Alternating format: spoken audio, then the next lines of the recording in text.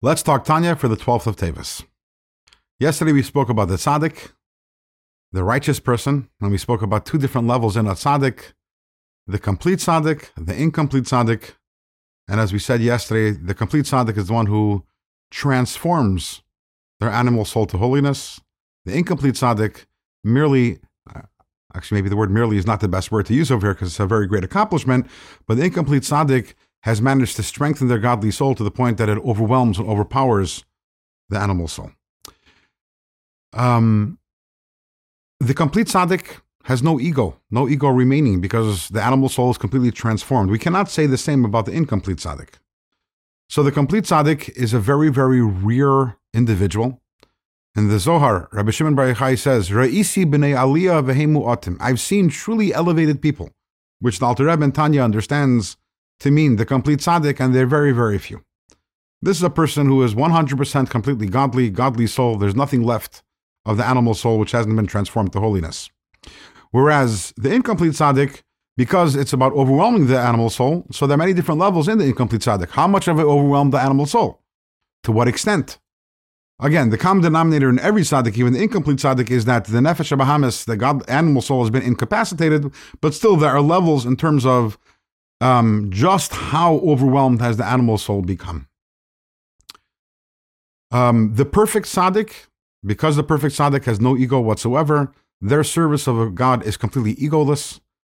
The Alter Rebbe quotes the words of the Zohar, which says it's like a child who does work on behalf of his or her parents with zero thought of ego or self involved in it. In fact, such a child would even be willing to give up his or her life for their parent. And that is the complete tzaddik, a completely selfless and egoless service of God.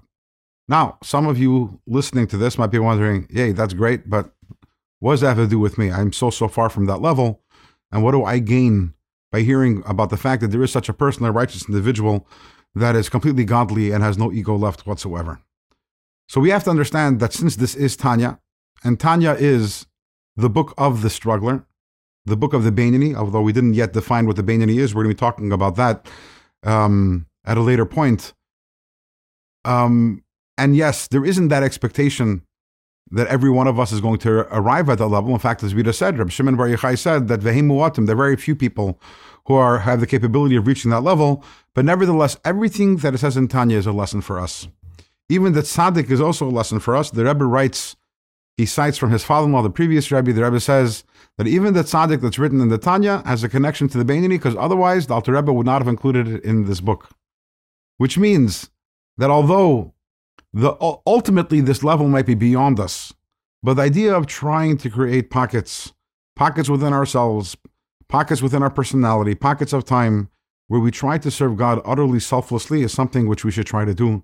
And that is the lesson we learn from the tzaddik. The lesson of serving God, not for any ulterior motive, not for any purpose, not even because we want to become close to God, or we want to be holy or spiritual people, but simply because God is our Father, and this is what we are doing for Him. That is the lesson that we learn from the tzaddik.